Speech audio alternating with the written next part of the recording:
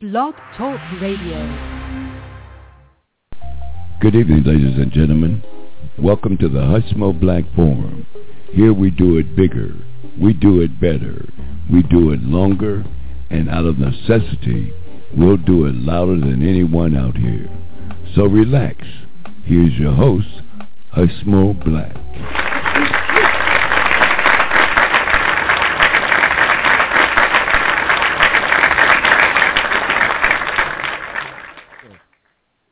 It's December 14th, y'all. Wow.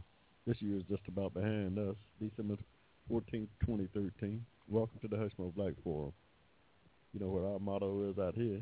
To do it bigger, to do it better, to do it longer. And out of necessity, sometimes we'll do it louder. Hushmo, slow down here, son.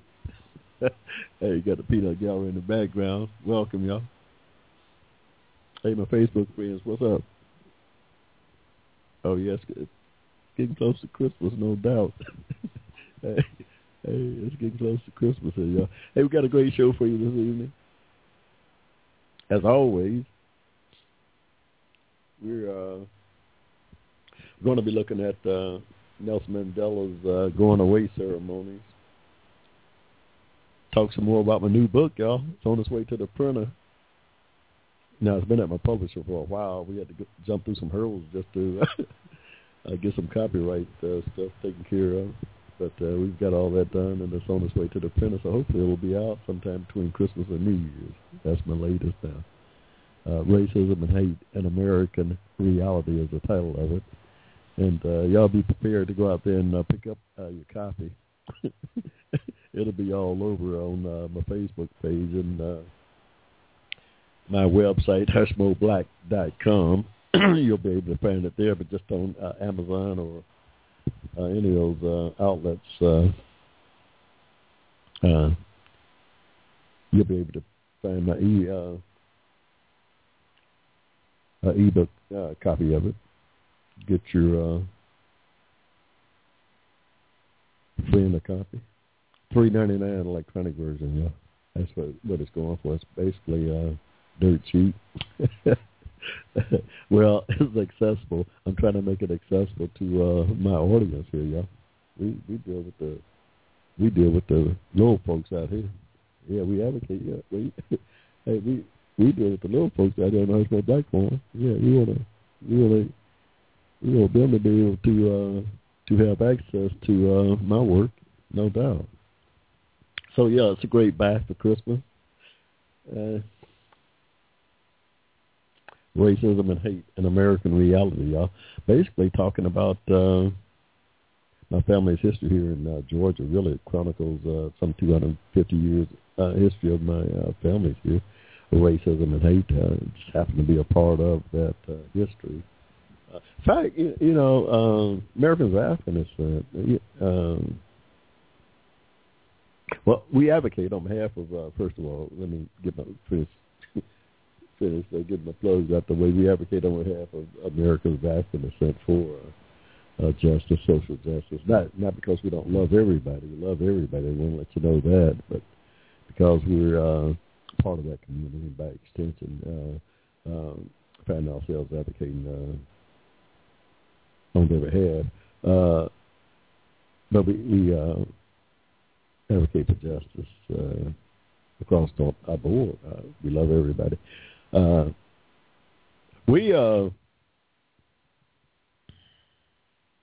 yeah, Racism and Hate, an American Reality deals with the subject matter of the day. By virtue of this black president we have, brought the conversation to the forefront. Put it, well, at least brought racism back to the forefront of the nation's consciousness. Over the last 5 years, I mean, wow, it's crazy how racism has affected the way this guy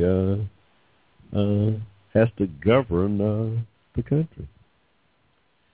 And say what you may, racism has a a big part to do with it. And when you read my book, and I kind of give a history, or, history as best I could research it and understand it in my book, History of Racism, and where it came from, where it started, the effect that it has had on me and my family, and Americans of African descent in general here in this country. So, yes, I think it's a great, great read, if for nothing else, to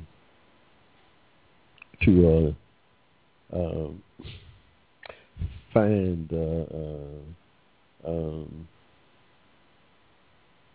material that is not too readily available out there in the public domain anymore, and a place to a starting point where you can go and get further information on the subject matter if the reader so choose.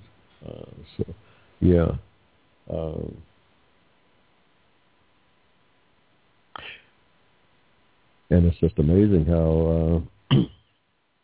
how some things still exist here in this country today in 2013, and just the whole subject of racism and Nelson Mandela dying and the Pope Francis coming on the scene at this time, a black president, all this thing, all these things coming together here in 2013. It's nothing short of amazing how they all intertwine into this bigger conversation that we're dealing with here today. At Mandela, Mandela.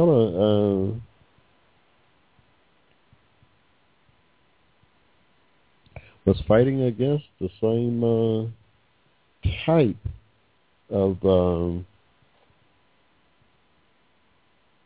injustice that Americans of African descent face here in this country. No doubt, face that here in this country. And not only 300 years of slavery, but after that, after the separate equal laws, the Jim Crow laws that was codified in the Jim Crow laws of the South.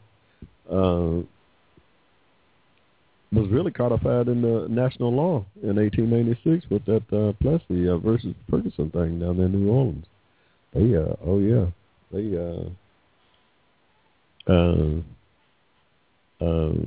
Really, what Plessy said was that the Americans of African descent could be separated out of the society socially, and that's what they did. Out of all parts, out of all segments of society, from education to the workplace, doing serious economic damage, and talk about it in my book.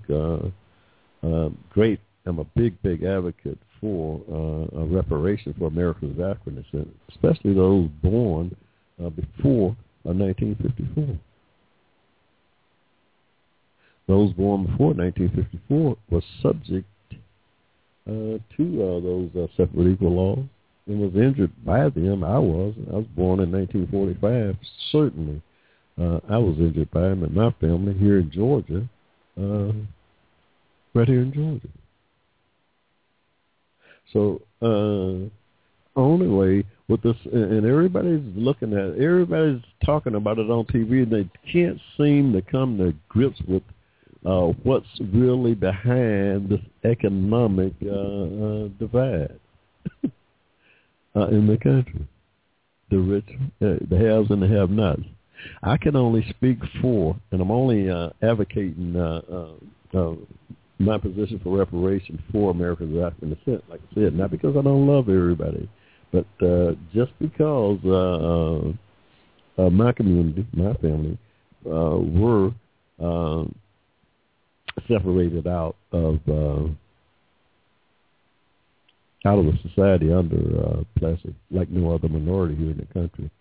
and because they were separated out of society based on that U.S. law, based on the Supreme Court of this country, in that decision, I advocate for reparation on their behalf as a separate class of Americans injured by those separate equal laws. Absolutely. And I'm not against other minorities filing complaints and lawsuits. In fact, 2009. Y'all remember out there in Facebook land? Y'all remember the 8 white firemen up in Connecticut filed a discrimination case in the workplace because they felt as though they were being discriminated against because of their race, their color, and for no other reason. They took that case all the way to the Supreme Court. And guess what? The Supreme Court ruled in their favor. That's 2009. The Supreme Court ruled in their favor and awarded them reparation.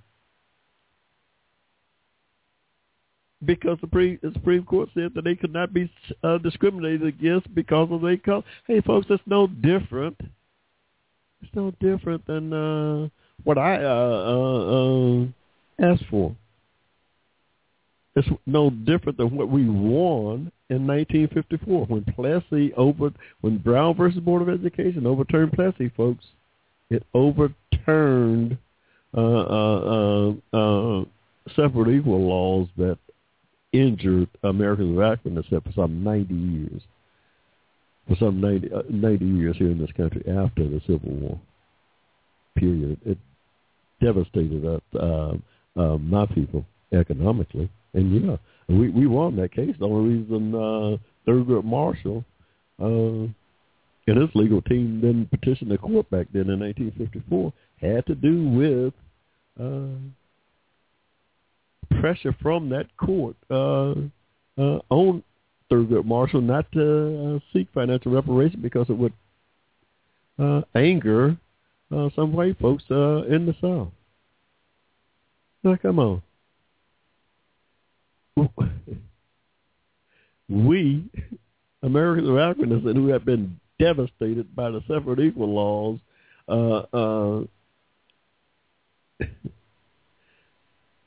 were supposed to not petition the court for financial reparation because of the threat of racial terrorism. That's what it amounted to, racial terrorism. Hey, the country has to come to grips with when they start talking about the economic divide and what the causes of it is. Americans of African descent, that class of Americans, we know all too well what the cause is. We just need to get this government to own up to its responsibility, and that's what we need to do. Yeah, because the only way Americans of African descent could ever hope to achieve any kind of equilibrium in terms of economics is the country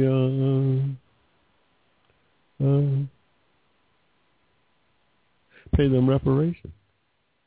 Oh, absolutely. It's not a dirty word. It's part of the legal system here. If I'm injured, if your laws deprive me of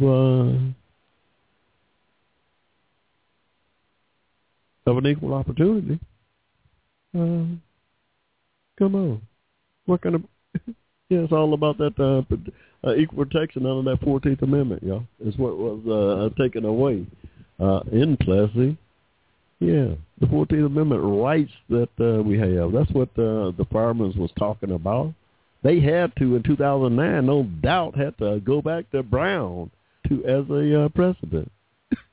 They can't. They have to. Supreme Court said in Brown that separate equal and all that stuff was inherently unequal. You can't do it nowhere in society, not in the workplace, not in the schools, not in anything dealing with the public here in this country. So that's only, we Americans of African descent has to be clear in what we're looking for. And the problem back in 1954, Americans of African descent back then, my family included, we wasn't aware, didn't have the proper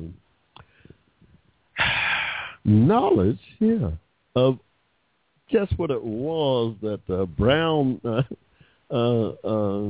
had did in terms of reparation and all that stuff. I mean, surely some of the legal folks knew, but the average American of African descent here in the South, here in Atlanta and Georgia, didn't really comprehend what was at stake there, and didn't really. Hey, there's no statute of limitation. I say today, Americans of African descent born before 1954 has a direct case to petition the court for a reparation for those injuries suffered under Plessy. Any American of African descent who lived under Plessy was injured by it. That's what I can tell you. And not because I'm not mad about. I don't hate anybody about it. No, I'm asking the federal government and the states that was involved in it to step up and do and deal with the injustices that occurred. Is all I'm doing. Anyone else in my shoes would readily do it. Those 8 farmers up there in Connecticut, they took that thing all the way to the Supreme Court, and won. Supreme Court agreed with them. So I go back to Supreme Court. But, what about me and my 90-some years? We suffered those same injustices in the workplace.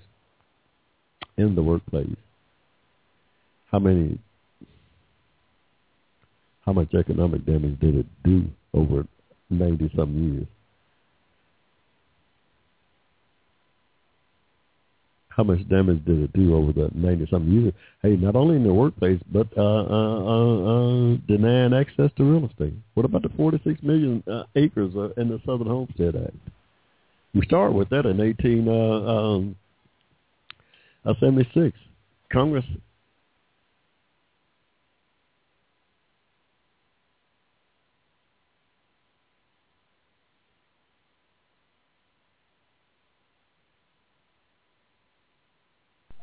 Advocated on your behalf.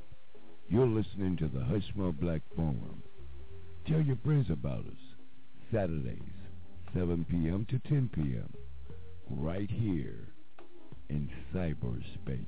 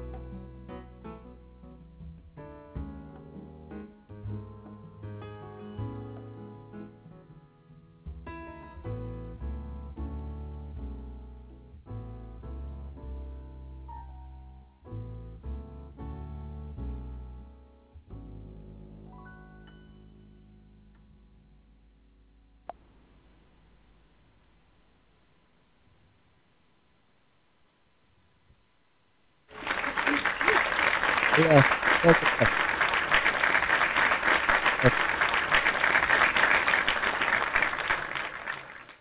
We're having fun out here. It's about 7:31 in the ATL, y'all. Wow. Just talking to got a old friend of ours, old friend of the show on the line. We want to come on and talk about the subject matter. We're gonna bring him on right now without further delay, y'all. We got Mr. Bianchi on the line here. Mr. Bianchi. Yes, how are you? Oh, doing real good. How you doing tonight? I'm doing pretty good. You're on live in living color out here on the Hushmo Black Forum, y'all. Mr. Bianchi, talking to some 500 million folks across the world. Well, you was talking earlier about the Brown versus Board decision in 1954. Mm-hmm. And I think myself that was a horrible decision on the fact that what it actually done to African Americans, to black people. Now, of course, Plessy versus Ferguson, which said separate but equal, it wasn't nothing wrong with the separate. The problem was the not being equal. And in 1954, it was black teachers who was complaining that they wasn't receiving the same pay. But that decision, when the judge mentioned about all deliberate speeding, that blacks should attend white schools, you realize how many black principals and administrators lost their jobs across the country because of that? Well, first of all, not many here in Georgia. I'm going to tell you that right now because really they still have black schools that still got those same principals here today in Atlanta, Georgia. They didn't lose many at all. Not like you think. If you think they just consolidated black schools here in Georgia, that did not happen. Now, well, what happened is that I heard reports that over 30,000 across the country lost jobs, and that was an economic shortfall that we could say is probably still being fed. And this whole thing, and let's look today how you see education being so lousy, and it's showing up in your historical black universities, colleges and universities. Just look at the graduation rate among some of them, like Spelman, which is about 79%. Howard is 64%. We're not talking 4 years, we're talking 6 years. Lincoln in Missouri has a 17% graduation rate. And all this due partly because of the public schools, I'm saying, because children coming from there does not have the capability of being able to meet the rigors of even black colleges and universities. I don't know. You think that has to do with being integrated into the larger society, or what? Is that what you're saying here? Well, I think that what it has to do is the fact that black who have said time and time again that they want full choice. And see, that choice also has to do with where you go to school. Justice Thomas said it so eloquently when he said, it is a fundamental truth that government cannot discriminate among its citizens on the basis of race. Racial isolation itself is not a harm, only state-enforced segregation is. And that is true. Justice Thomas, in all due respect to him, I respect some of his opinions, but what Plessy did, and see right away, Mr. Bianchi, remember what I said. When I led up, Brown versus Board of Education was not only about integrating schools. It wasn't just about that. That was only one part of it, because when Brown overturned Plessy, it overturned all of the separate equal laws. Well, I know you mentioned public accommodations. Yeah, I can understand that, but I was just talking on schools. In the workplace. Yeah, I understand that. I was just talking about the schools. Right. See, that's just one part of it. That's just one tiny part of it. The economic component of it was that we were discriminated against. Americans of African descent was discriminated against in the workplace, in the trade unions. across the society. What Plessy said was, and this is what the Supreme Court justice said, Americans of African descent were socially inferior to the rest of white society, and they could be taken out of the society. And that's exactly what happened to Mr. Plessy down there. Remember, they drug him off the train. They drug him off the train, Mr. Bianchi, and locked him up in a cold jail cell by himself. What that act did, when they drug Mr. Plessy off that train because of his color, was separate effectively all of Americans of African descent out of society. So, well, Republicans passed public accommodation laws. Huh? Republicans passed public accommodation acts, which gave blacks the right to have those rights to ride on public accommodation. The problem was that they weren't being enforced. They took away our 14th Amendment rights. That's what Plessy was arguing about. He said, well, I got a 14th Amendment right to be protected on this public facility. Supreme Court said, no, you don't. Drug them off the train. The 1866 Civil Rights Act gave blacks the right, they had to come back. As fast as they put it in there, the South took them away with the separate equal law. Yeah, but that was because they weren't being enforced. Huh? Because they weren't being enforced. They took them away. That's what Brown said. Remember, that's what Brown said. The separate equal laws was inherently unequal. Yeah, that's what it was all about. Yeah, they took them away. And but anyway, that's we won that case in 1954. What people don't realize, American veterans said we got to litigate the case, Mr. Bianchi, because we won that case. All we got to do is petition the court. Thurgood Marshall did not petition that court for financial reparation because of the Chief Justice threatened, told him not to do it because it would cause racial unrest in the South. Well, it would have. In 1875 Civil Rights Act. Listen. It doesn't matter whether it would have or not because it was already going on. It didn't stop. Remember, we went in the streets after 1954 in the civil rights marches all the way up through the 60s. They were still hanging people down there. Huh? Well, first, but let's let the people understand what these civil rights. See, people when they hear civil rights, they only think about President Johnson or Kennedy in 1957, who was against civil rights acts.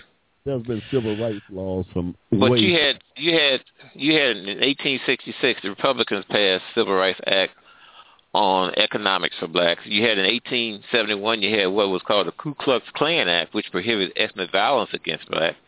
In 1875 you had what you just got through describing, equality in transportation facility and hotels and in inns that was established for blacks. And of course, in 1957, under Eisenhower, you had the Civil Rights Commission, which, as I said earlier, Kennedy was against. Then you went on into, 1964 with Title 6, 7, and 8, and employment and public access and housing. The ones that really came down on what you were mentioning about the employment in the workplace came about with the 1964 Civil Rights Act, as it applied to the ones I mentioned about employment, public access, and housing. Yeah, you're right. You're absolutely right. All those things have been in place.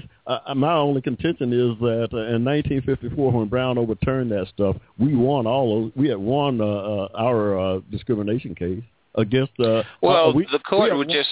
Hey, the judge even came out and told Thurgood Marshall. The court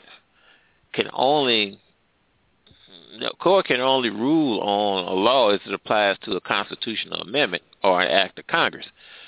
So that's what they basically done. They say the laws were already there, but they weren't not being enforced. Right, and that's what the Supreme Court done. Yeah, they was enforcing the law under Plessy. They enforced just like. Hey, you know what? They enforced the separate equal laws under the Supreme Court, under Plessy. Right. Plessy kept out of the workplace equally. Plessy was a court ruling at that time, which was based on but there was no constitution based. Remember, Taney also ruled in the Dred Scott case, which he was right, that a black man had no rights, that a white man was bound to. And Lincoln said that was crazy. Lincoln issued an order to the federal marshal as soon as he took office to have Taney locked up. Lincoln couldn't do that because he was making there was no rights at that time for black people in the country.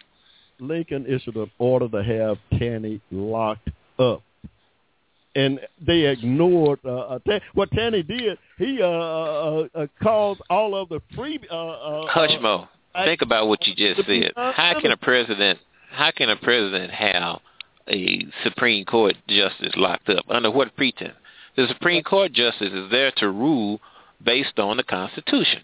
There was no rights. Blacks didn't have to have any rights until the 14th Amendment. And the ones that was live when the 14th Amendment was enacted didn't have them. Mr. Taney, hold up. Now, what you're saying is not facts. Slaves didn't have any rights. That was free blacks in this country had every right. That was free blacks in this country who had fought in during the Revolutionary War, who had every right. Free blacks did not have any rights. They only were recognized in the states. State law do not preclude federal law. You just had a movie here that shows that. Remember the movie? You go. Hushmo, you won't let me talk. You keep cutting me off. Go ahead. Now, as I said before, blacks in the North, because states did not recognize slavery as they did in the South. You remember, slave catchers could always come to the North and grab your butt. Even if you had papers, they could tear them up because you didn't have no federal rights. Mm-hmm. State law cannot out-trump federal law. In the movie you just showed. Federal law didn't even have the word slavery in it. You're right. It may not have it. It may not have it in there, but it didn't have anything in it that said that the slaves were citizens. Neither. But it didn't say anything. Well, I didn't say slave. I said, hey, listen. W.E.B. Du Bois' mother, father fought in the Revolutionary War. That family was always free. That family they were not free. That family was always. If they was okay, well, if they was free, how was they getting locked up by slave catchers, man? I'm talking about W.B. Du Bois. He wasn't getting locked up by no slave people. His family wasn't. They was from Massachusetts. They didn't ever get locked up. Du Bois was from Massachusetts. Barrington, Massachusetts. Barrington, Massachusetts. He was in a town that every year it would send its best high school students to Harvard. The ranking high school students. But the year that Du Bois graduated, they didn't send him to Harvard. They sent him to Fisk. So how was he free? Absolutely. They didn't get it. Well, now.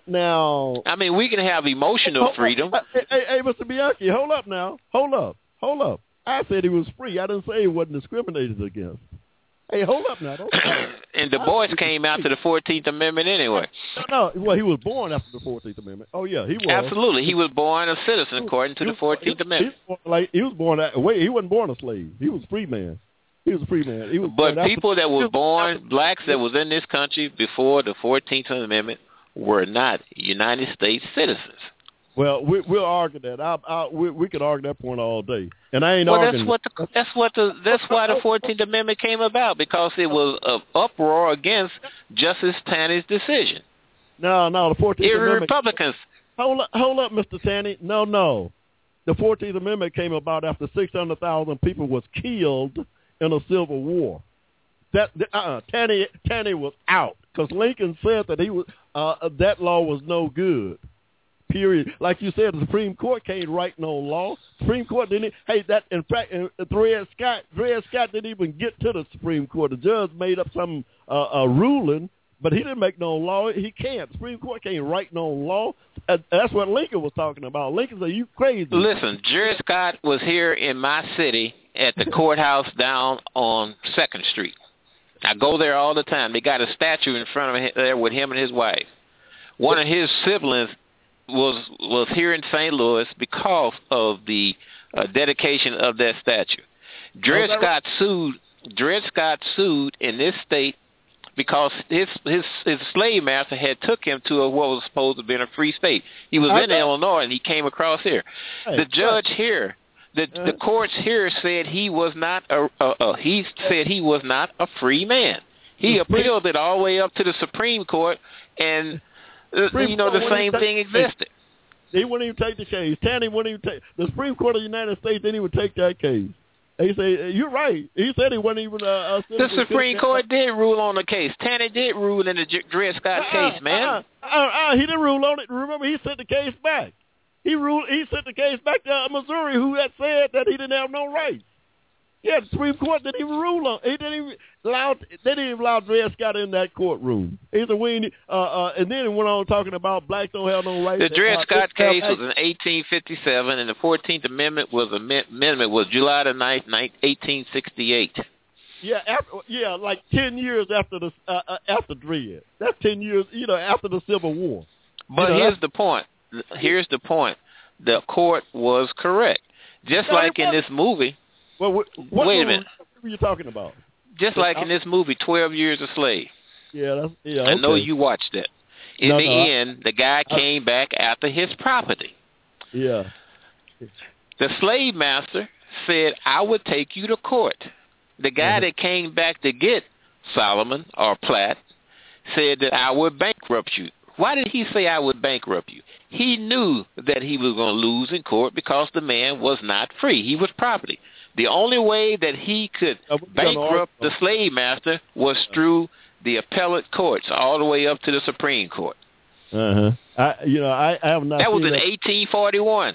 I have not seen that. I have not seen that movie, but I can appreciate what he's talking about there. Yeah, he was property in 1841. That's not.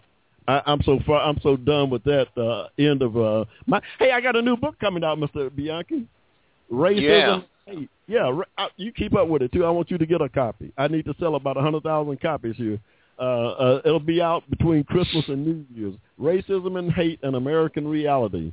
I'm chronicling my family's history here in Georgia, in the country, about 200 years of it, 234 years of it, back to 1784, right here in the state of Georgia. And I kind of cover racism and hate as it impacted my family. And I talk about a lot of the same things that 12 Years a Slave probably is going to cover a lot of that same thing. So, the one thing that stood out in that movie that we don't consider. What's that? And it's also a good point on the issue of reparation. Is that, for instance, Platt was bought for $1,000, and the woman was bought for $600. And when he was sent down to the cotton plantation from the tobacco farm, there was another black woman down there that was picking cotton too. Now, they had one scene where they was weighing the cotton that each individual slave had picked. He was pissed off at Platt because he only picked 182 pounds of cotton that day. But this black woman by the name of Patsy picked 512 pounds of cotton. And the average that slaves done was about 200 pounds a day. Now check this out. During the Civil War, just when Davis, who was the leader of the Confederacy, was trying to get Britain to come in on the side of the Confederacy, Mississippi, states like Mississippi had an economy on cotton that was greater than the entire country of the United States. Britain was buying up cotton. So and Jefferson Davis wanted to bring Britain onto the side of the Confederacy. So what did he do? He created a cotton famine by burning about 12 million bales of cotton. That immediately caused the price of cotton to go up to $1.89. Now, if Patsy was picking 500 pounds of cotton a day, she was doing over $300,000 worth of cotton a year, and they only paid $600 for her. Plus, the United States government was taxing raw cotton. It's about like 25 cents a pound or something like that. I don't remember exactly what it was. But the United States government itself reaped a windfall on just cotton production just by taxing raw cotton itself. So those there are arguments for, the case on reparation. Oh, absolutely. Hey, I agree with everything you said. Hey, I agree with everything you said, and I got all of that in my book, believe me. Hey, but listen to Mr. Bianchi. Just mention. I want to mention one more thing, too, if you don't mind. Okay, I think it was great of Clarence Thomas to say, and I quote, "I think segregation is bad. I think it's wrong. It's immoral. I'd fight it against every breath in my body. But you don't need to sit next to a white person to learn how to read and write. The NAACP needs to say that." Another thing he said, I've been very partial to Malcolm X, particularly his self-help teaching. Hey, I agree with everything Clarence say on that. Hey, me and Clarence can agree on some things. Hey, believe it or not, me and Clarence Thomas agree on some things. Absolutely. And he's a good jurist. I don't believe that, but me and him do agree on certain things. Hey, Mr. Bianchi. Well, how can you say you don't believe? How can you say he's not a good jurist? Then you just said what he was a descendant argument in one of his cases, Jenkins versus the state of Missouri. Right. Now, I just told you I believe in a lot of. Now, obviously, we're going to agree on some things, and I agree with some of his thought processes. Hey, Mr. Bianchi, but I ain't going to discuss Clarence Thomas tonight. I'll do a whole show on him if you want me to. One thing. No, I was just bringing that up on this particular case as it applied to Brown. That's what he was quoting on. Okay. Now, I'm not. I wasn't for the integration, but and all that stuff. But that's it's in my book. I'll tell you my thoughts on it. If we could have got access to the 46 million acres that was set aside in 1866 in the Southern Homestead Act, the citizens of this country wouldn't have to worry about integrating Americans of African descent into the larger society. That's part of my argument. Hey, well, blacks could go after federal lands today. Claude Anderson talks about that. Listen, and that 46 million acres was all federal land. You know what happened to it? They took that off the books, and the separate but equal laws prevented my family here in Georgia from accessing that property. Hey, but anyway, hey, Mr. Bianchi. And Harris Neck down there in your woods? Huh? Isn't there a county called Harris Neck down there in your woods? Yeah, you mentioned that. That's over by the coast, over there by Savannah, over that way. That land is owned by blacks. That they permitted the federal government to put an airstrip in there during World War II, and the federal government haven't given them that land back yet. Ain't gave them that land back yet. You're absolutely right, because you told me about it, and I did some research on it. You're absolutely right, and they still own that land today. But let me tell you about Britain wanting to get on the side of the South during the Civil War. You know what prevented them from getting on the side of the South during that war? Well, I can tell you what what Davis didn't work, because Britain was hoarding cotton.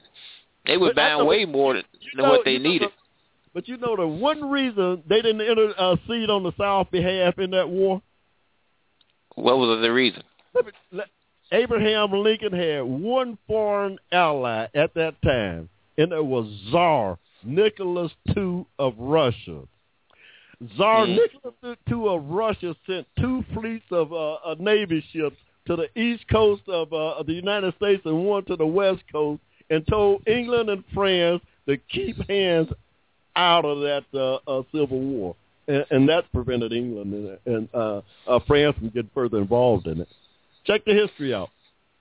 Mr. Bianchi, I got to let you go. I'm coming right up on it. I sure do appreciate talking to you, though. All right, then. Maybe we can talk again. Hey, absolutely. Hey, but don't forget my book. Go to HushmoBlack.com. Go to HushmoBlack.com okay. And just keep checking right there. All right, then. Thank you very much. Thank you, and you have a good holiday, too, okay? Okay. We'll talk to you later here. Bye-bye. Hey, that was Mr. Bianchi from the good state of Missouri, the show me state. He's got some facts. Now. You got to dissect what he's talking about, but he's got some interesting points there. Most of them are true. History is history. You can't. It's how you interpret it, though, because the 14th Amendment wasn't a result of nothing that Dred Scott or Taney did in the bigger scheme of things, because that Civil War came along. And it's changed the status of some 5 million Americans of African descent. Yeah, so the 13th, 14th, and 15th Amendment came about because of that horrendous Civil War that was fought. That was fought, by the way, in my mind, in my humble opinion, at the direction of the man upstairs. Hey, y'all, I don't mean to get I don't want to go there, but the man upstairs was driving that thing. Hey, Abraham Lincoln says it himself, yeah. The man upstairs was driving that war. The man upstairs, responded to the prayers of some 5 million enslaved,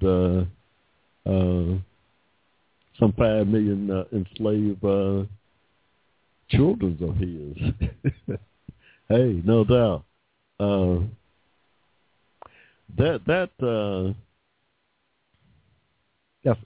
some heavy stuff, y'all. Yeah, that Civil War just didn't come about. It just didn't come about, y'all.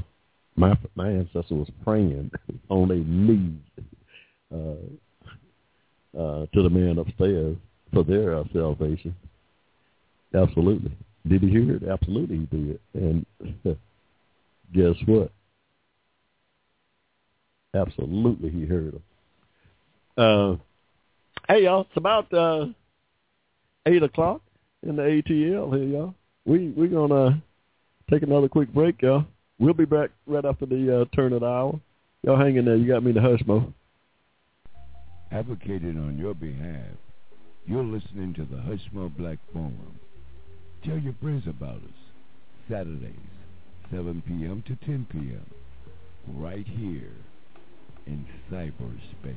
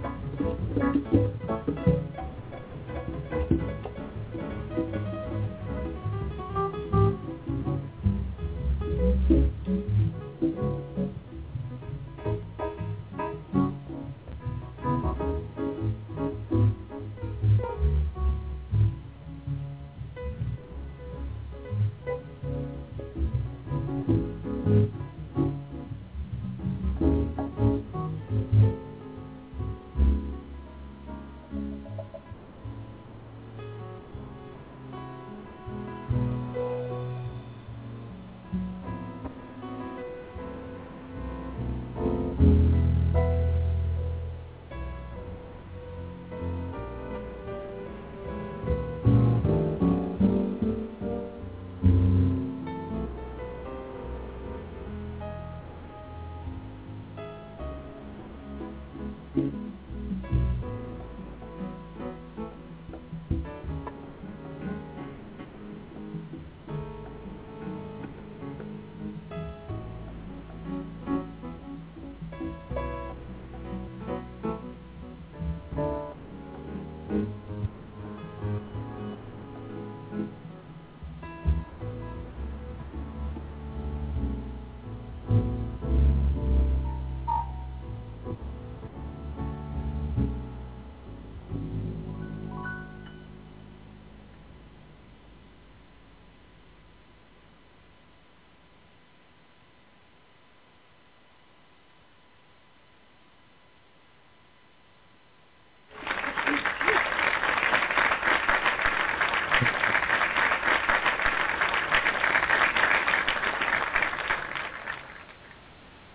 after hour 8 here. Let's say 2 minutes after 8, yeah. Something like that. That's close enough. Welcome back to the Hushmo Black Forum, y'all. Wow, we got started with Mr. Bianchi talking about Brown and trying to understand that thing, y'all. Y'all go back and do some research on that Brown versus Board of Education, and do some research on Plessy versus Ferguson. Those two cases bookshelf each other there. For those of y'all out there in cyberspace who don't realize what happened there, Plessy in 1896, that was the monumental case that you hear so much about. Homer Plessy was sitting in this train, this public transportation train, in Louisiana down there in I think he actually got locked up in 1892. By the time they got to the Supreme Court, it was 1896, and they decided that what happened when he was sitting in this segregated car, because they had the separate equal laws. Remember, in the South, they could separate you out of public facilities at that time. Homer Plessy went to court and said that his 14th Amendment rights had been violated. His 14th Amendment right was violated under this separate equal thing. And he had every right in the world to be in that place. It was a public facility here. That train was a public facility here. You can't discriminate against me because of the 14th Amendment guaranteed me equal protection under the law. Supreme Court said no, Mr. Homer Plessy. Supreme Court cannot make you socially equal to the white folks on that train, and you have no legal right socially whatsoever to be sitting up in there amongst them. You're socially inferior. That's what the Supreme Court said in Plessy. So the Americans actually said the socially inferior and could be separated out of society, social white society. And that's what they did when they drugged Mr. Homer Plessy off that train. They separated him out of society, out of the larger white society here in this country. Plessy did. Out of all of society. It wasn't just about that. Remember, it wasn't just about, as it turned out, over the next 90 years after for the next 60 years after Plessy came down in 1896 up until 1954. That didn't just separate Americans of African descent out of off the train and other such public facilities. It also separated us out of various jobs in the workplace. It harmed us in the workplace tremendously. It devastated us that the separate equal laws did economically. So when Brown overturned Plessy, Plessy didn't have anything to do with school integration, at all. Didn't have anything to do with school integration at all. To the extent that it came together in Plessy, under the opinion that blacks were socially inferior and could be separated out of white society, which included the schools, which included all educational institutions from grade school to college. We fought. It took Charles Hamilton Houston, NAACP, and that group some 30 straight years from let's see when they really zeroed in on that thing. Well, they started fighting it in 1896. As soon as it came down, we fought continuously up until 1954. But Charles Hamilton Houston and his legal team of Thurgood Marshall and Oliver Hill, they fought that thing for 30 straight years almost.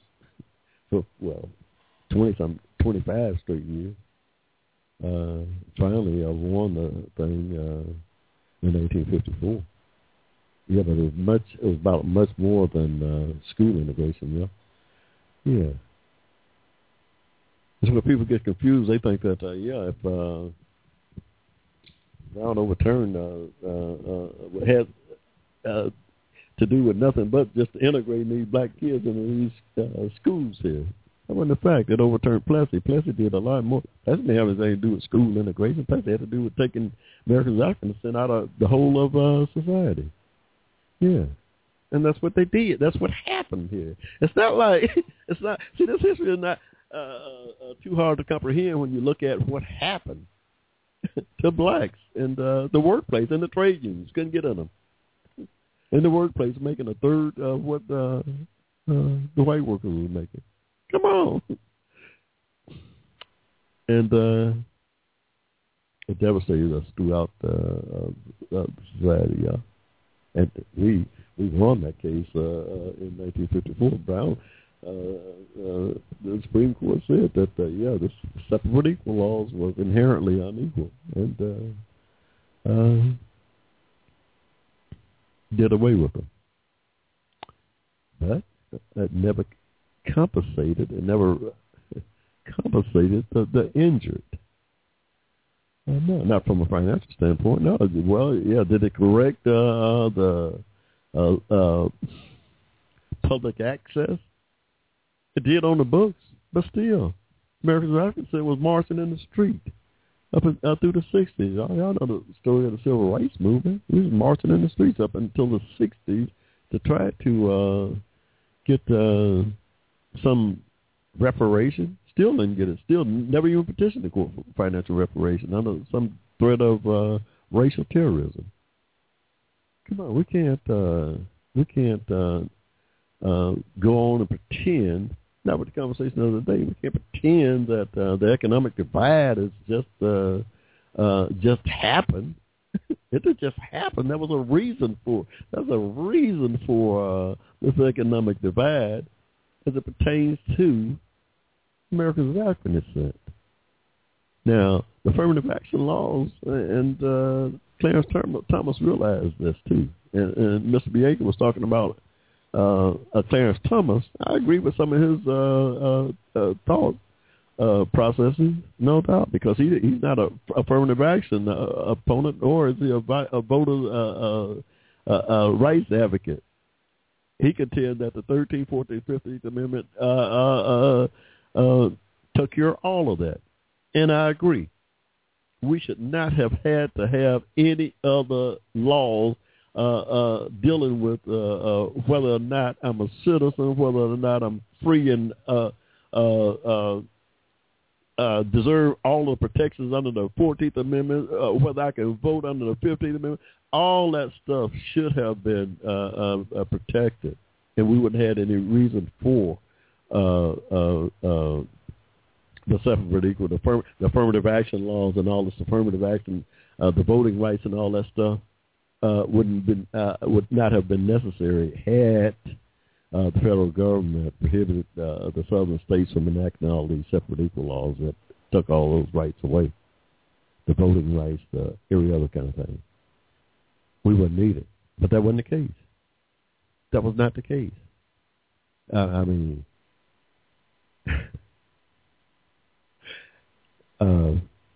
We got it all in my book, y'all. Go read my book when it come out. It'll be out between Christmas and New Year's. Racism and Hate in American Reality. It provides an ample amount of food for thought and to people who really want to, just kind of research the history of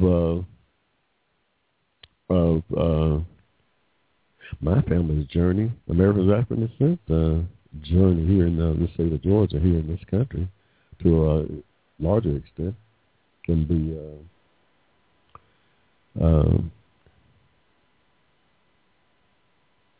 brought into play. But we just talking about history here and how the economic divide can be closed in our community, in Americans African descent in that community. Because remember, in the affirmative action thing, they had some 9 to 12 different minority groups here in this country, including white females. White females are a minority under the affirmative action laws. White females are a minority. How they make up? It's more of them than any other group in the country. How they're a minority, I don't know.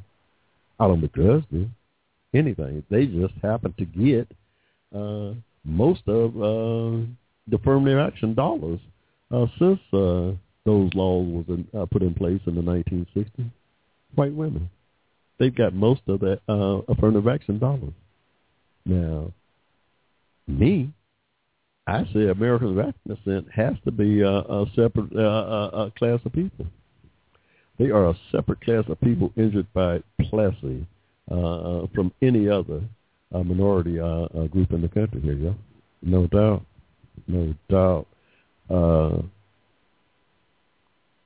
When it comes to financial reparation, we have a direct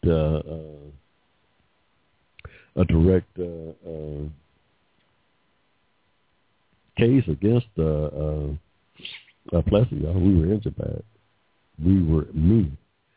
Born here in Georgia in 1945 without 14th Amendment rights protection, was injured. And I make the argument today that Americans of African descent need to petition the Justice Department to look back at that case, look back at that Brown decision and see why not we can't petition that court. Because remember, the separate equal laws was nothing short of a genocide. Surely there's no statute of limitation on genocide. There's a countless hundreds of people died through under the separate equal laws. So y'all black folks, hey, there's no statute of limitation on genocide. So from that standpoint, we still today can petition that court for reparation. We don't have to refight or re-argue, re-litigate anything. Brown already decided in my favor in that case.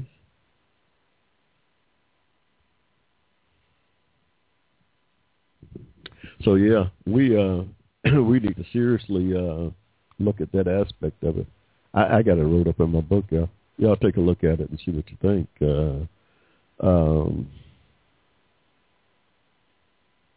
Hopefully we can get the powers to be to take a look at it. I certainly hope our intellectual 10%ers take a look at it and perhaps further the argument on our behalf, on Americans of African descent on their behalf. We got our talented 10th out there. Y'all know W.E.B. Du Bois. He talked about we as a community we needed for our top 10%ers to rise to the top and lead us out of the demise that we were in back around the turn of the century, around 1906. I think he came out with it. Said that our top 10%ers in our community have to rise to the top and lead everybody else, the other 90% of the community, out of the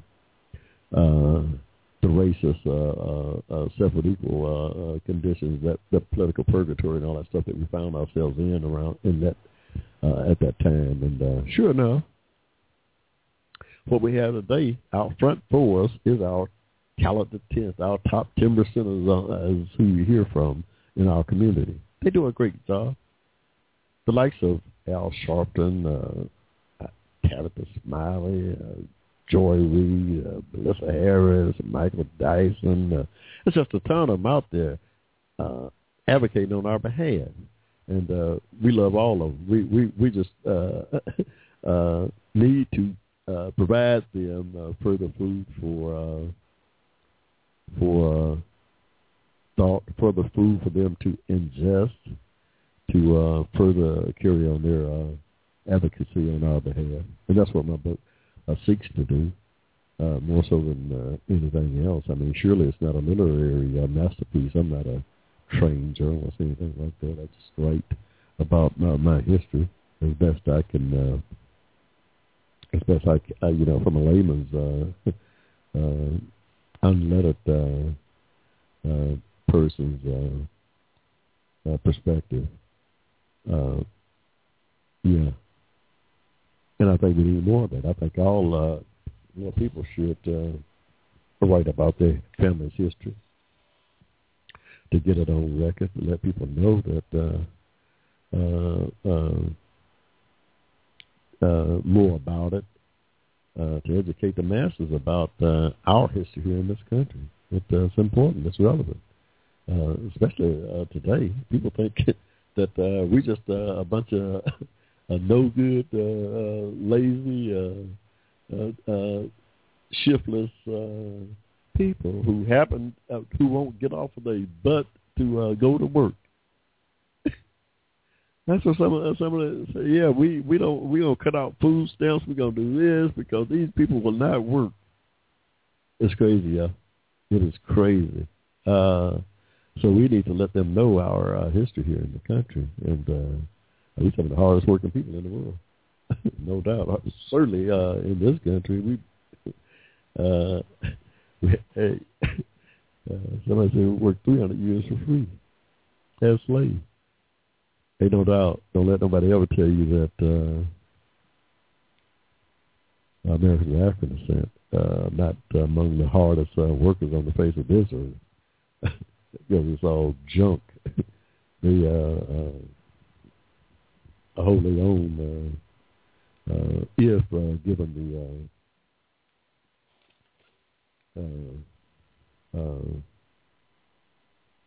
the equal opportunity. Yeah, if that had occurred after 1865, after the Civil War was over, had they been assimilated into the larger society, we wouldn't be where we are today. We would not be where we are today talking about racism and all this crazy stuff. Here's in the year 2013, soon to be 2014, we're still dealing with this crazy stuff. Really, right now, it's got the country at a standstill. This thing has shut this whole government down through this black president we got. That government is not doing half the thing. The government is running about 1/10 of what it should be operating on. This Congress, not even that, because of a lot of it has to do with the fact that we have a president of African descent in office, and racism come into play here, y'all. Oh yeah, it don't have to. Yeah, that's small. Hey, now I contend that's 20% racist in the country. It seems like a small percentage, but that's a powerful segment of the society, of government. That 20% in government, and remember, the racism is cut across all segments of the society, even in government. Even in, hey, you see what the Tea Parties are doing now? 50 or 60 during. Was some 80 of them, but now they're down to about 60 congressional members up there, and that do-nothing Congress, House members, literally has this government operating on a tenth of the cylinders that should be running. Just that one little segment because of the hatred of this president. And I mean hatred. I mean serious hatred. Now, I've never hated the president. I've lived, Hushmo's damn near 70 years. I've never hated a president. I've just liked some of them. Oh, hell yeah. I don't like half of Reagan's policies or Nixon or any other Bush's. They didn't hate any of them. Didn't hate any of them. And you know, disagreed with some of their policies. But I didn't hate them. Hate never even came into the equation. We have got citizens in this country that legitimately hate this president. They hate this president. Can you imagine that? They hate this president because of his color and no other reason. No other reason because, you know, if they understand anything about the Constitution, they know that the president can't do anything by himself to affect cause them such anguish. Not by changing that Constitution, he can, and they do it. So this farce about them disliking him because of his policies, because he's going after their gun rights, and because he's trying to take over their health care is a facade, y'all. They're going after that guy. This small segment is going after this guy and dislike him and hate him because of his color, period.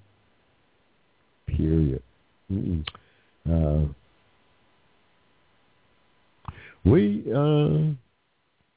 contend that it's coming to a head because I you know, right now, and the president now, I believe he's going to have a pretty good 2014 on the world stage, because on the world stage, the world is starting to coalesce around a lot of his ideology in terms of economic disparity and all that stuff. The Pope himself, Pope Francis himself, was talking about the idolatry of money that has taken hold of and of a lot of the economic systems here in the world, including capitalism. The idol worship of that almighty dollar is what the Pope is talking about, and how it has skewed the moral compass of so many people right here in this country. Oh yeah, absolutely.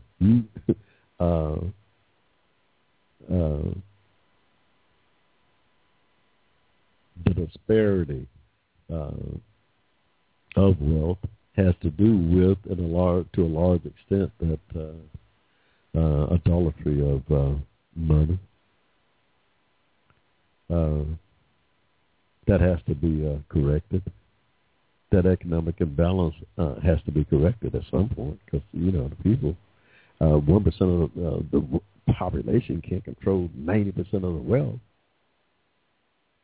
That thing's going to implode. That thing's got to implode. I mean, just think about it. Does it make sense that 1% of the population controls 90% of the wealth?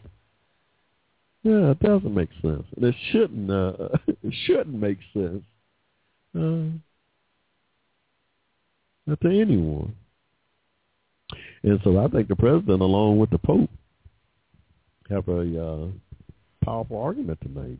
when it comes to economic inequality. It just so happened now we ain't talking about this. When I say economic equality now, we ain't just talking about Americans and Africans that sit here in this country. There's a lot of whites and every other ethnic class of folks in this country that are poor. There's more white people on Medicare, Medicaid, or any other social programs. Way more than American Africans, yeah, just by sheer numbers alone, y'all. So we ain't just talking about black folks. Oh no. We're talking about that economic disparity cuts across. You remember Mitt Romney talking about 47%. He talking about 40. It ain't 47% poor American. It ain't. But Mitt Romney was talking about 47%, like as if, yeah. But that economic divide, y'all, is serious, and it's not just about blacks, poor black folks. It's about poor everybody folks in this country. Yeah. Hey, so yeah, just because I advocate on behalf of Americans and Africans, I advocate for justice for everybody, no matter.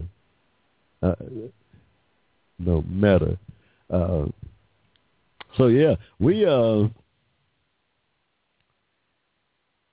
else did we have on? We had something. We done got off on a tangent here, y'all, on the Hushmo Black Forum, which, like we often do. And Pope Francis, by the way, we were talking about Pope Francis. Time Magazine's Person of the Year, y'all, the Pope. They couldn't have made a better selection than my man. Right away, the right way is got something negative to say about it. They call the Pope a socialist because he dared to advocate on behalf of poor folks. Here's a man of the church, y'all, man of the cloth, and they head of some 1.5 billion parishioners worldwide, y'all. That Catholic Church is about a billion and a half strong. He's over there, and Michelle Bachmann says he's too liberal. She don't agree with. I don't know how. What moral authority do anyone have or to say that the Pope is too liberal? Who in this world? I don't know. It's a crazy world we live in here today, y'all. And it just so happened it's a crazy, crazy world here, y'all. But yeah, this thing is getting. When the Pope started talking about the idolatry of money, I suggest people take notice. I suggest anybody and everybody to take notice of what this guy is talking about here. Yes. Hey, y'all. It's about, it's 28 minutes to 9, y'all. We about the thing behind us here tonight. We so enjoy being out here with y'all every Saturday. You can find us out here on Blog Talk, y'all. Blog Talk Radio. Great medium for getting your word out. I recommend it. We come out here 7 to 9 every Saturday.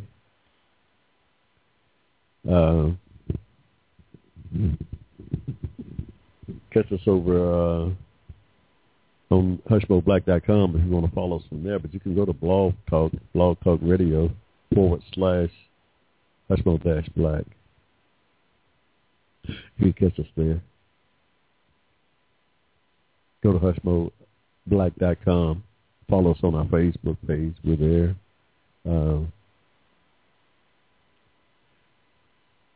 And please pick up a copy of our new book coming out sometime shortly after Christmas, y'all. Sometime we're hoping between Christmas and New Year's.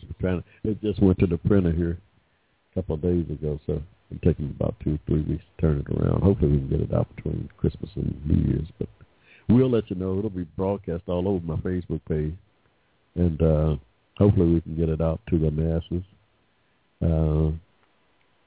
When it's published that day, we're going to try to bombard the airwaves. We want y'all to blow it up on Facebook. My Facebook friends, when you see the Hushmo put his book out there, we want y'all to forward that thing on to all of your friends because we need to sell. Hey, we need to sell. We need to sell a few copies here, y'all. $3.99 electronic version, hard copy, $16.95 the paperback. Yeah. But the electronic version, $3.99, y'all. We're making it affordable to everybody. We want everybody to get a copy of it. We want the debate to be large and broad, y'all. We want the debate to be large and broad. It's unfiltered by academia, y'all. It's unfiltered by academia. Absolutely, we don't have no kind of journalism degree or any of that stuff. We just write from the roots, from the grassroots here. You're a grassroots writer. It's unfiltered. Yeah, it's unfiltered. I mean, when you write about your history, you got to write it like, hey, it's nothing that hasn't been written before. I can tell you that. No, hey, go back and look at some of the works of W.E.B. Du Bois that it's hard to find in public domain now. Go back and look at Gunnar Myrdal. Go back and look at his stuff. Now that'll blow your mind, y'all. That will blow your mind. Go back and look at his work. Some 1,500 pages of An American Dilemma. The Negro Problem in Modern Democracy was the title of that work, done between like 1938 and 1944 by a team of social scientists led by Dr. Gunnar Myrdal, a social scientist out of Sweden, taught at the University of Stockholm. Back then, the Carnegie Corporation invited him over to do a study on just how it was, just the dilemma America found itself in with the Negro at that time, and he did an excellent job.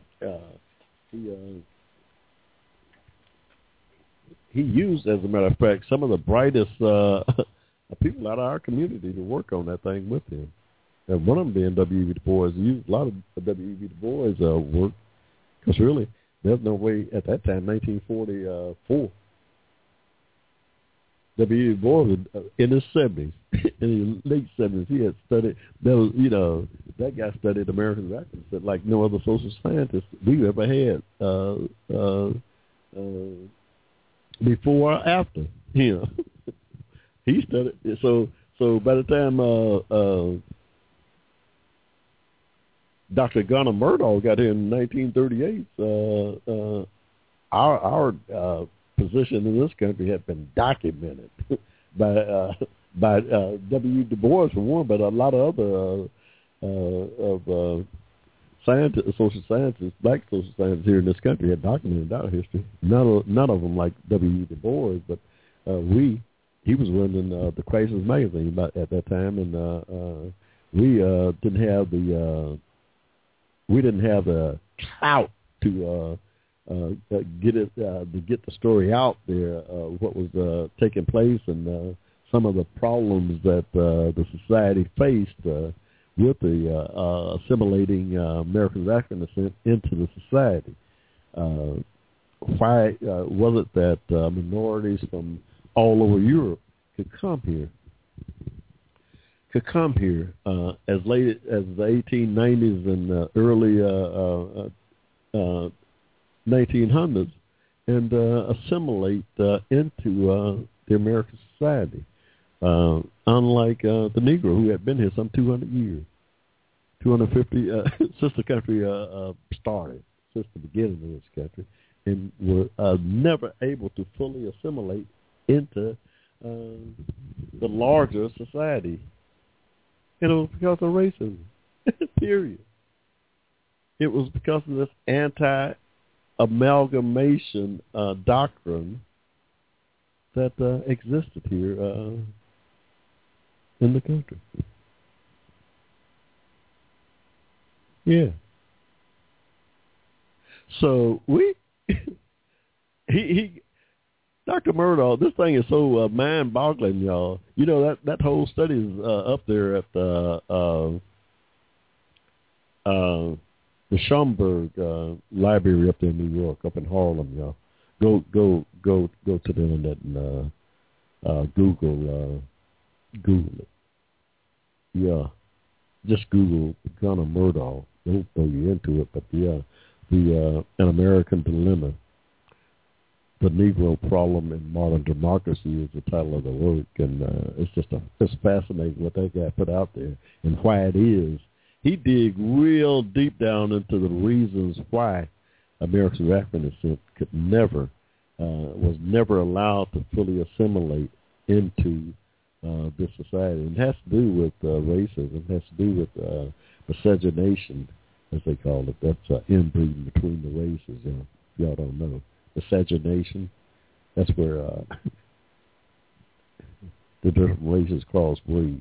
Now, they didn't have the society didn't have too much of a problem with the crossbreeding when it was a white male and a black female. Just about all the founders' fathers had kids with black slaves and so forth, and so they didn't have a problem with it going that way. They had a real big problem when black males was trying to mate with white ladies. They had a big problem with that. So it was kind of like a one-way street here. It's all right for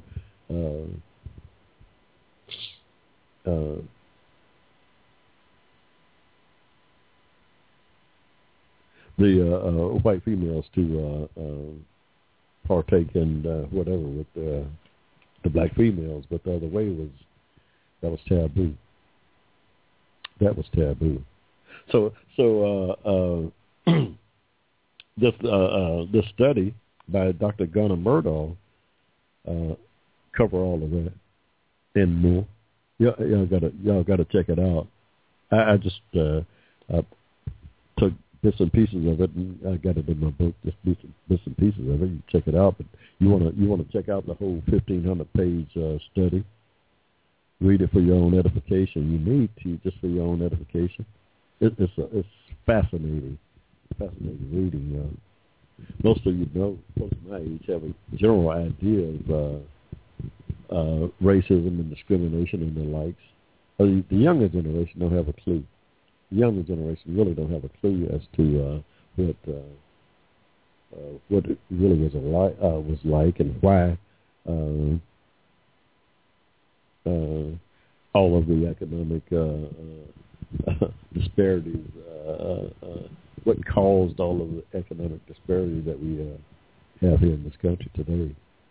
They really don't understand at all. And that study, and my book tried to lead the young folks at least to places where they can go to further investigate their history. Yeah, we need to do a much better job of passing on our history here in this country, in this society, to our younger generation, giving them a clearer understanding of just where it is that they came from and where it is they need to go, where it is that they need to get to, which includes we've got a lot of work to do on our own.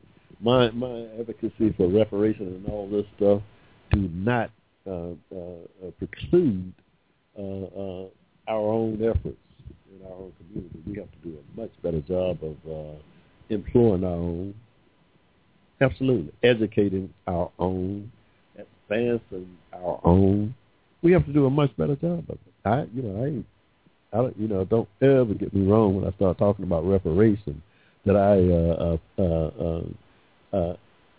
I'm advocating the blacks should just sit back and wait on the government to give them some kind of handout. That is not what I'm about at all. That is not what I'm about. I'm about work. Hey, I'm about work. I worked all my life. From the time I was 18 until the time I was 62 and still working a day on my out there on the Hushmo Black Forum. Absolutely. But no, I'm about work. I'm about moving our community ahead on our own as hard and as diligently as we possibly can. And that means giving back. All of the rich folks in our community, we got to do a lot better job of giving back. We have to do a lot better job of giving back to our community. Now, that's just a fact. We can't sit back and just wait on anybody. And we know that. We can't just sit back and wait on anybody to give us anything. We have to get out and work as hard as we can to move ahead.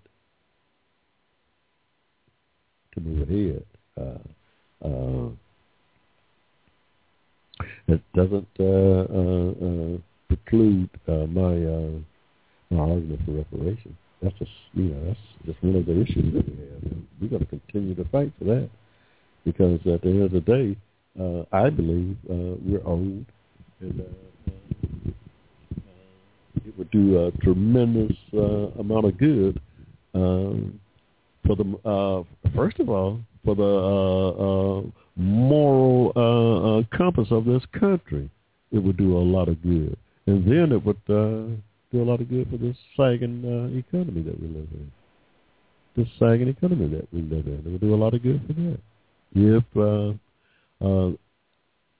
Americans of African descent, that class of Americans that was born before 1954, who was injured by Plessy, if the government gave them the reparation that they won in that overthrow of Plessy, the economy would, we're talking about $300-400 billion. How much did they give Wall Street? $800 billion?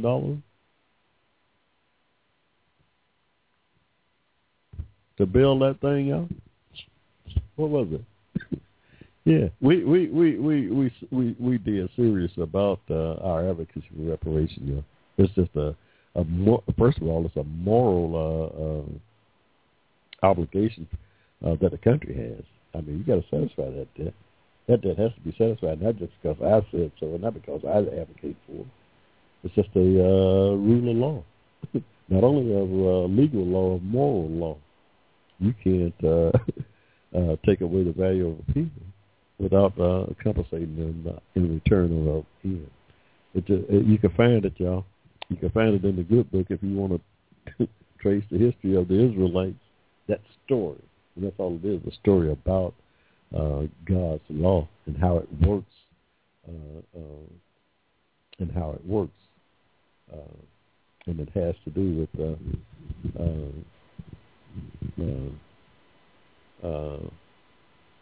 equal justice. Yeah, that scale of justice has to be balanced. You can't just, that scale of justice has to be balanced, y'all. You cannot deprive, you can't, the 500,000 slaves here in Georgia in 1860 had an intrinsic value to the state of Georgia over $300 million every year through taxes and stuff like that. Over $300 million after the Civil War. Those same 500,000 Americans of African descent was worthless. They weren't worth anything to anybody, not even to themselves. Whereas the slave owners used to take their certificate to the bank and borrow money on them, like it was property. That was their property. They take the slaves and used them as collateral to finance their business. Oh, absolutely. Yeah. It's a fact. It ain't, this is. So here, before the Civil War, we got a value of $300 million to the state. After the Civil War, we're penniless, broke, property, no property, no education.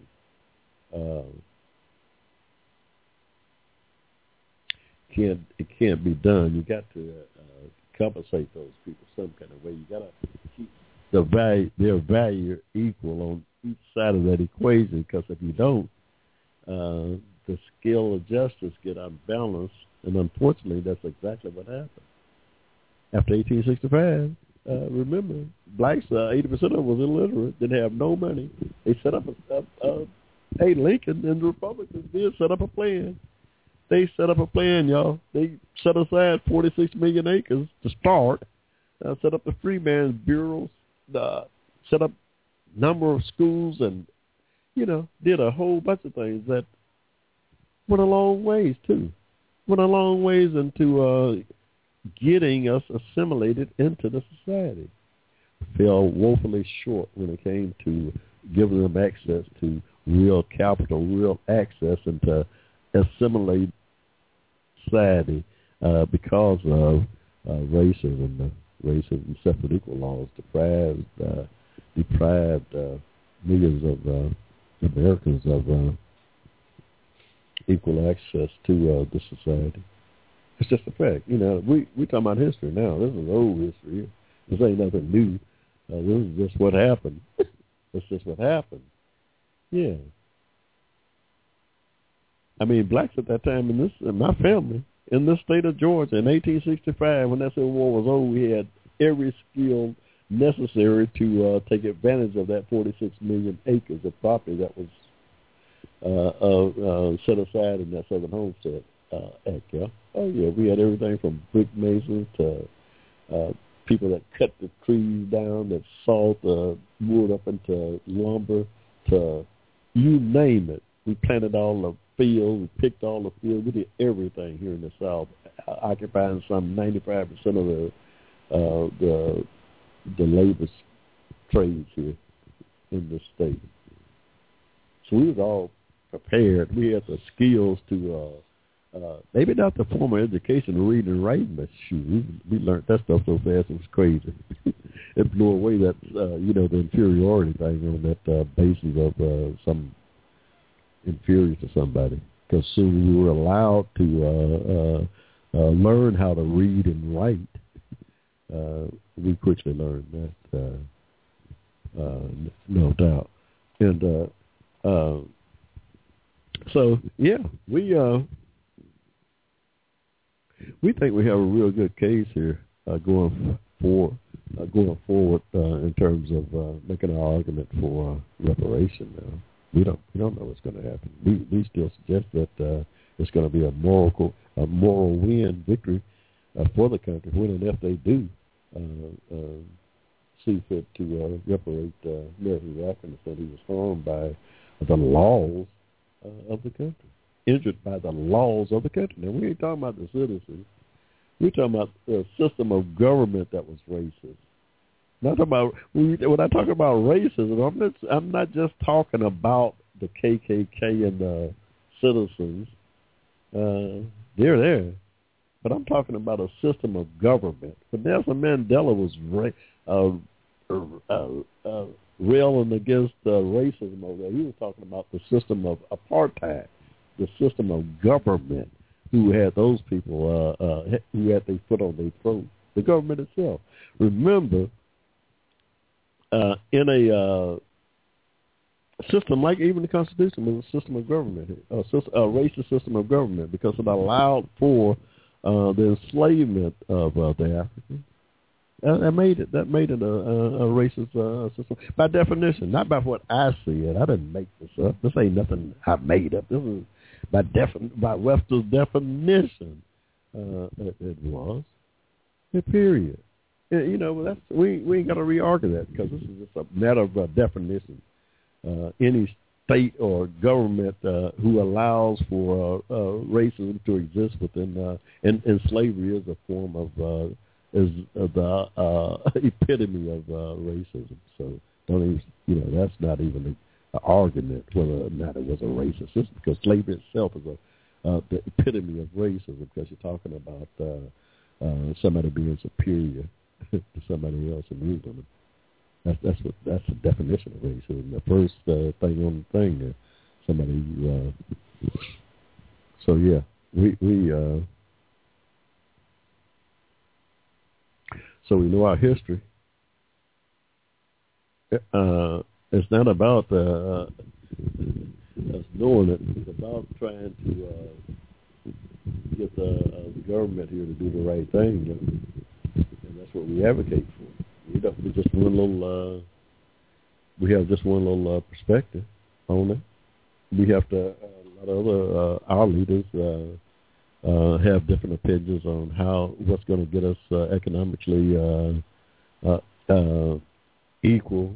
That's going to take a lot of work to get us economically equal in this country. But one of the ways that would help along that way, help us along that way, is reparations. Now, like I said, we can't stop working. We can't stop working. We got to, in fact, double our effort. We got to double our effort in terms of pulling ourselves up by the bootstrap. We got to double up. Not stop. Not slow down waiting on some reparations. We got to double our effort at the same time.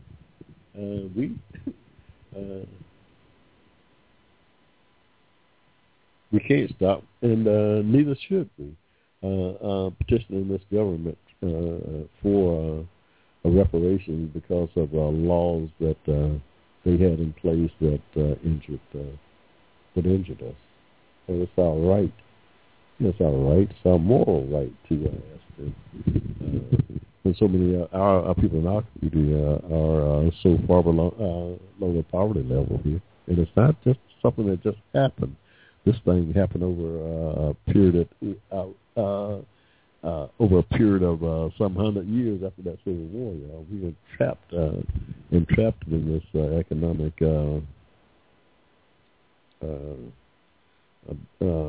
maze that we find ourselves in. Yeah, we were put there by those separate equal laws here. Couldn't get out of it either. Hey, by them depriving us of property, by all kinds of craziness that went on, the gerrymandering and all this crazy stuff, y'all. It's stuff just to keep us from assimilating into the large society because of this fear of a race mixing. This fear of us tainting somebody's blood. I guess our blood is pretty powerful. They say one drop of black blood will make you non-white for some one drop. I didn't know our blood was that powerful, but yeah, that's the whole thing. Fear among a certain segment of the society that. Fear that. Hey, black folks don't necessarily want to be mixed in with no other group of people. No, that's not what it's about. We want equal protection under the 14th Amendment, like everybody else in this country has. That's all. We don't want you to deprive us of our legal rights after some 600,000 people died, including almost 100,000 black folks died in that Civil War. Oh yeah, a lot of blacks died in that Civil War.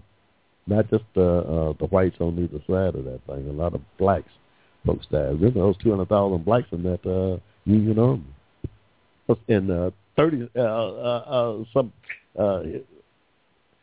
38,000 of them died at Appomattox. Or Gettysburg. 38,000 of them died right there, according to history. Yeah. Come on now. We got a, read my book, y'all. Racism, Hate, and American Reality, coming out sometime between Christmas and New Year's, y'all. give you some food for thought. Yeah. Talks about our history here in this country. And, I want to let people know that we know our history. We ain't completely, we haven't, it hasn't been completely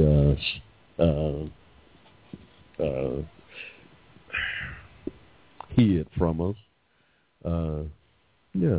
We more and more got to write about our history. Like that, I guess the 12 Years a Slave did a pretty good job of depicting. But all our history is the same, y'all. 12 Years a Slave don't excite me. No, not in terms of coming up with some new, something new that I don't know, because I've been researching it and looking at it and living it for some 68 years. So I for one, I haven't seen the movie. And I could tell you everything in that movie. Something about it, because I did the same research and experienced a lot of the same things myself. But I'm glad they did the movie. It looks like it's getting some pretty good reviews. Yeah, so we need to do more of it. Everybody needs to write these stories, let people know that where we are today at the bottom of the economic totem pole didn't just come about by chance, that it was a premeditated scheme to keep us out of keep us from assimilating into society, the larger society. Yeah, it was a premeditated scheme to keep us out of assimilating into the larger society by a few.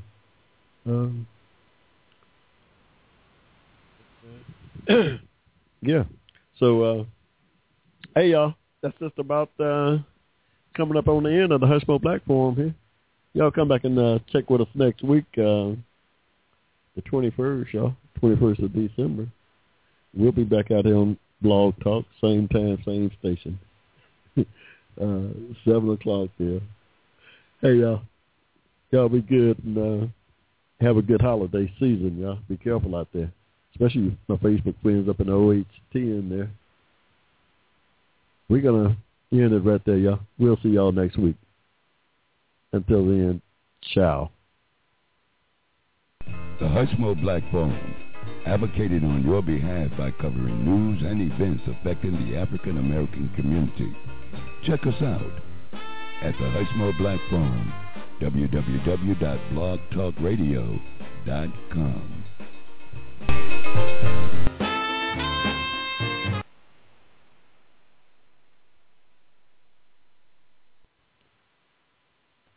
Judy was boring. Hello. Then Judy discovered ChumbaCasino.com. It's my little escape. Now Judy's the life of the party. Oh, baby, mama's bringing home the bacon. Whoa, take it easy, Judy. The Chumba life is for everybody. So go to ChumbaCasino.com and play over 100 casino-style games. Join today and play for free for your chance to redeem some serious prizes. ChumbaCasino.com. No purchase necessary. Void where prohibited by law. 18+ terms and conditions apply. See website for details.